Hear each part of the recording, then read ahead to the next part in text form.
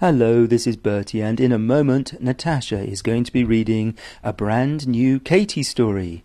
But first I would like to take a little time to thank our supporters on Patreon who generously help Story Nori. I'd like to say a big happy birthday to Tristan, who is 8 years old. Have a wonderful birthday, Tristan. And another major happy birthday to Cecily, who's going to be 6 years old very soon. Have a lovely birthday, Cecily. And thank you so much to Ellie and Ari and Almeida. When Ari turned 8, he asked his mum to support Story Nori as a birthday present. That's so generous of you, Ari. And a very special greeting to Evelyn in California, who likes to reenact our Lapis stories. Thank you, Evelyn. I'm thinking of writing a book about Lapis. And a super thanks to Ishan and Anissa, who've been listening to our Wicked Uncle and Astropup stories for quite some time. Thank you, Ishan and Anissa. And an amazing thank you to Lawrence for supporting us and for reading my book, Undercover Robot, which you can buy on Amazon. Jane and Bee are 6 years old and listen to Katie stories on repeat. Thank you so much, Jane and Bee, for supporting us. Adam, who is 5, and Amber, who is 3 from Sydney, laugh out loud at the language we use in our stories. Thank you, Adam and Amber, for supporting us, and I hope we continue to keep you amused. And we have yet more people to thank. We'll be mentioning you very soon. Thank you to all our supporters and listeners everywhere. Now, here's Natasha with a story about a magical deer. Katie and the Magical Deer. Hello, this is Natasha, and I'm here with a story about Katie, who is a little bit like you. She goes to school with other ordinary people. But there's one thing that's a bit different about her. She's a witch and can do magic spells. This story features one of my favourite animals, a deer. Deer are delicate and vulnerable. Down the ages, people have hunted them for their meat, which is called venison. They are very good at hiding. They blend into the undergrowth and the woods, and the antlers of the stags look just like branches. But if they run, they spring and glide through the air so gracefully. Well, enough about deer, and on with the story. You may remember that Katie has a friend called Paul. He used to go to Katie's school, but he was expelled after he stole Katie's spellbook and started to play tricks on the teachers. Katie then learned that there was magic in Paul's family, but his parents were ashamed of it and tried to discourage Paul from learning magic. Katie still keeps in touch with them. In fact, one Friday evening, not long ago, she went around to Paul's house. She sat at the kitchen table and watched him cook satay sweet potato curry.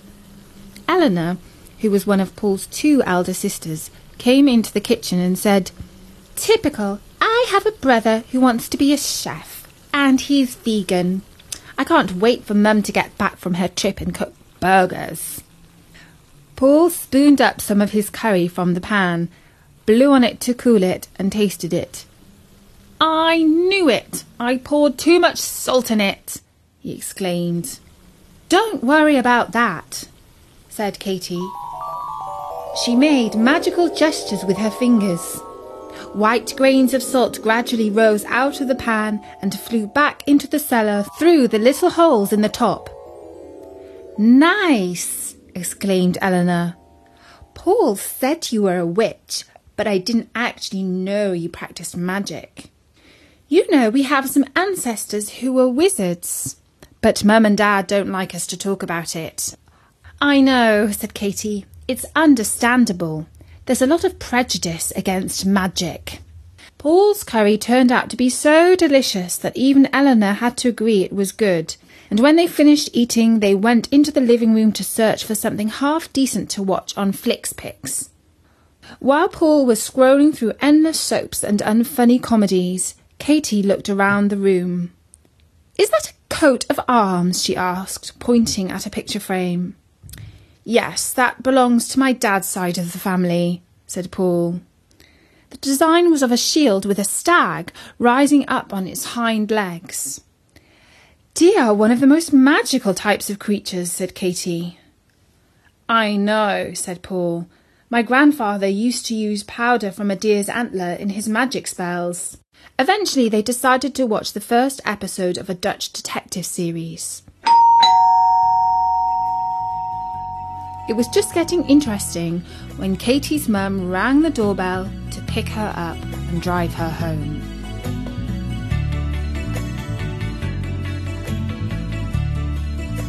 That night, Katy dreamed that she was walking through the park when she saw a deer under a tree. He was a young stag with golden antlers like a crown. She stopped to look at him, and the deer walked over to meet her. She patted his neck, and he nuzzled her with his soft nose. When Katy awoke in the morning, her dream was still playing in her head. Did that really happen? She asked herself, because it seemed too real to be a dream. A little later, still in her dressing gown, she went into the kitchen to brew witch's tea. The kitchen had a glass door looking into the garden. It was through this door she saw a deer out the back. He had golden antlers, just like the one in her dream, and was nibbling on the leaves of her mother's magical moringa tree. "That's him!" exclaimed Katy. "He's the deer that I remember from my dream." Or was it a dream? How did he get there? She went out into the garden and approached the deer. He didn't run away. First his ears swivelled round and pointed at her, and then he slowly walked on his long, delicate legs towards her. A muscle in his side was trembling, and his tail was swishing. "Poor you," said Katy. "The ticks and fleas are making you itchy. I don't want those on me either, so I'll just get rid of them for you." She ran back into the kitchen and fetched some of Solomon's magical flea powder. It worked far quicker than the extremely expensive stuff from the vet, and only had natural ingredients, such as mandrake's root, crocodile tears, and glass eye. She said a little spell and blew the powder from the palm of her hand so that it flew over and settled on the deer. All the blood-sucking ticks and fleas immediately packed their bags and left, hopping their way across the garden to find some other poor creature to torment. Katy could tell that the deer was happy. There were lights in his eyes. He came over and nuzzled her with his big soft nose. She felt his antlers, and they were smooth and cool, and so she thought they were probably actually gold. "Clearly you are a magical deer," said Katy. "But did I dream you up, or did you come here on your own?" The deer scuffed the ground with his hind foot. He seemed frustrated. "Oh, how I wish you could talk and tell me how you got here," exclaimed Katy. "Don't go away. I'll ask my mum if she knows a spell to make deer talk human languages." Katy went back inside. Her mother was pouring sorrel soup into her flask to take with her to the magic shop. She had been watching Katy in the garden. "Where did he come from?" she asked as Katy came in. "I think he may have manifested in my dream," said Katy, "because I dreamed about him last night, and then this morning he was there in the garden." Said her mother. "He clearly seems to have a bond with you." "I wish he could tell me where he's from," said Katy. "Do you have any magic for making a deer talk?" "I don't recall any spells like that," said her mum.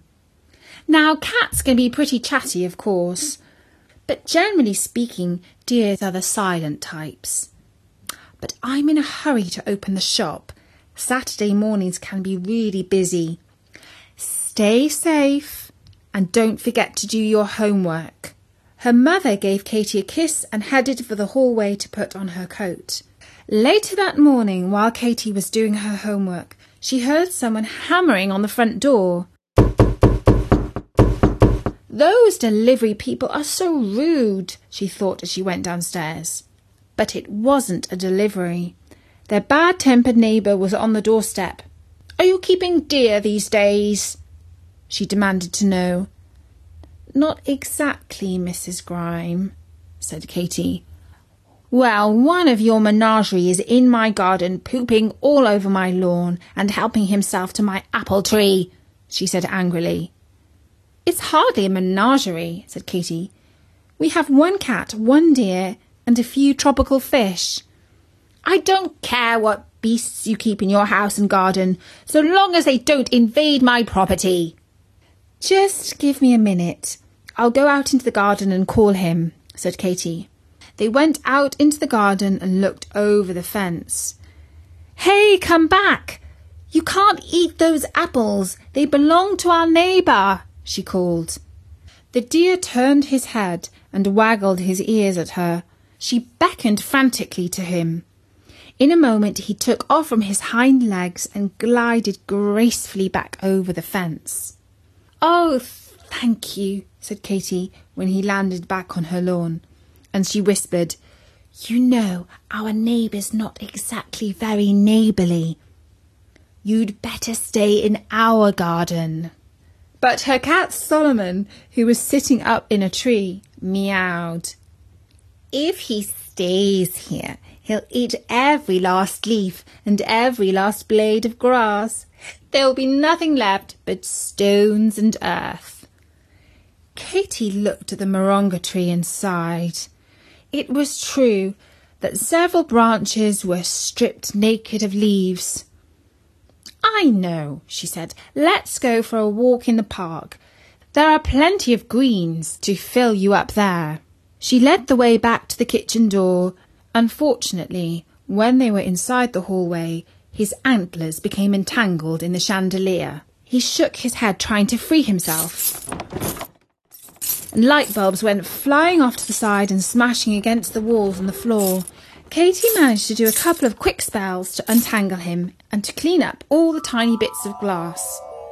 They managed to escape through the front door and out onto the pavement. "This way," said Katy, and the deer gently padded along behind her. I think you're going to attract quite a lot of attention," said Katy to the deer. "Perhaps it would be better if people couldn't see you." She snapped her fingers and made him invisible. Katy turned into Park Road. As they were going along, two girls that Katy knew from school came out of a house and saw her. "Oh, look, it's that witch Katy," said one of the girls, who was called Jemima. "Let's go sing for her," said the other, who was called Nellie. Nellie and Jemima ran across the road to Katy and started dancing around her and singing, "Ding dong, the witch is Kate." "Ah, get away from me!" exclaimed Katy. But the girls kept on getting in her way and trying to trip her up. "Witches shouldn't come out in the day, only at night on broomsticks," said Nellie right in Katy's face. "Yeah, witch, if you're so smart, put a spell on us," said Jemima. It was at times like this that Katy really wished to put a spell on certain people and turn them into slimy slugs, but she knew she wasn't allowed to do that. If she did, she would be the one who got into trouble. But her friend the deer did not feel the need to follow any such rules. He was trotting along behind Katy, so she did not realise that he had turned visible. Now he was charging along the pavement with his golden horns lowered in attack mode. The two girls turned and ran screaming, "Ah! There's a deer after us!" all the way back to Nellie's house. The deer came trotting back to Katy with his head held high and his ears waggling. Katy put her arm around his neck and gave him a huge hug. "Oh, thank you so much. You really are my best friend." They soon reached the park, but there was a problem. The entrance had a cattle grid to stop hooved animals wandering across it. But the deer took a run down the road and leapt into the air just before the gate. Katy held her breath. If he landed in the cattle grid, he would surely break one of his thin, delicate legs. But fortunately, he wasn't just any old deer. He was a magical deer, which was why he was so able to effortlessly fly over the dangerous rungs. "Bravo!" clapped Katy. Katy and her friend, the magical deer, headed for some trees with some delicious-looking green leaves. And the deer stood on his hind legs with his front legs resting high up on the trunk of a tree, and he nibbled away. While he was doing that, a dog came running up out of nowhere, barking his head off. "Hey, get away, you stupid animal! Don't you know it's dangerous to chase deer?" shouted Katy. The deer turned and began to run towards the dog with his antlers down. "Uh-oh, I hope nothing bad happens," thought Katy. The dog also turned around and bolted away from the deer with his tail between his legs. "You can stop chasing now," said Katy, and the deer did as he was told. "Well done," she congratulated him. "Nobody messes with you." Katy wasn't the only one to be impressed by the incident. A pretty spotted deer, a doe, trotted up to the magical deer, wagging her tail. He raised his head and held his crown of golden antlers up high. "Oh, don't the girls like you?" thought Katy. But there was a male deer, a large brown stag, who clearly didn't. He was much bigger than Katy's deer, and now he came charging up to challenge him. Katy's deer lowered his golden antlers and locked them in battle with the challenger. Katy could hardly watch as the two male deer battled it out, headbutting with a clash of gold against horn. She desperately tried to think of a magic spell to calm them down. She said some words, but they did not seem to work on deer. The magical deer, despite being the smaller of the two combatants, had surprising strength and pushed his rival back out of the woods and into the bracken. Soon the large deer conceded defeat and trotted away. "Hooray!" shouted Katy, running over to her magical deer friend. "You showed that bully!" She was relieved that neither of the deer were hurt. When the magical deer had enjoyed a well-deserved breakfast of fresh grass and leaves, they returned home back the way they had come. Once again, he flew over the cattle grid. Katy was relieved to reach home without any more incidents. She didn't want to bring the deer back through the house again in case he did any more damage. The only other way for him to get back into her garden was to sneak through the neighbour's property and jump over the garden fence again, which he did, fortunately without being spotted. As Katy came through the front door, she heard her mother calling out, "Katy, is that you? Come into the kitchen, please, darling." Katy did as she was told, and found in the kitchen not only her mum, but a worried-looking visitor. It was Paul's mum. "Katy, have you seen Paul today?" asked her mother. No, said Katy, not since last evening." "He's been gone all day," said Paul's mother. "I was hoping he was with you." Katy's mother said, "According to the crystal ball, he was with you this morning in the park." "He was?" asked Katy, baffled. "Oh, that makes sense. Sort of. Don't worry, Mrs. Stag. I know where he is. Just look out into the back garden." And there he was, the deer with golden antlers. Said Katy's mother. "I'd better go and consult my spell book. Come and help me, Katy. Excuse us for a short while, please." Up in her magical room, Katy's mum said, "You said this morning that you dreamed about deer. What I think happened is that you turned Paul into a deer in your dream. Now, you can only dream him back into Paul again." "Oh," said Katy, I don't think I know how. Just close your eyes and think about Paul as a boy, not a deer, and I'll do the rest, said her mother, which is what Katy did. And I'm very glad to say that when they went back downstairs, Paul was sitting around the kitchen table with his mum. "Well, I should have known it was you," exclaimed Katy. "That cocky deer behaved just like you do." "Well, thanks, Katy," said Paul. "I enjoyed having 4 feet and a pair of antlers. I felt a kind of animal power and instinct." "This incident," said his mother with a sigh, "shows exactly why your father and I do not encourage magic in our family." And with that, she thanked Katy and her mother somewhat coolly, and took her son home for a good shower to wash off a musky, leathery odour that was hanging around him. And that was the story of Katy and the Magical Deer. I do hope you enjoyed it, and tune back for more stories soon on storynori.com.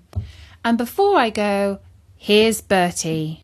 Thank you, Natasha, and just a reminder, you can buy my book, Undercover Robot, My First Year as a Human by Bertie Fraser, on Amazon or at Waterstones. I think it's ideal for kids who are 8 to 12 years old. It's got lots of laughs and some philosophy. For now, from me, Natasha, bye-bye.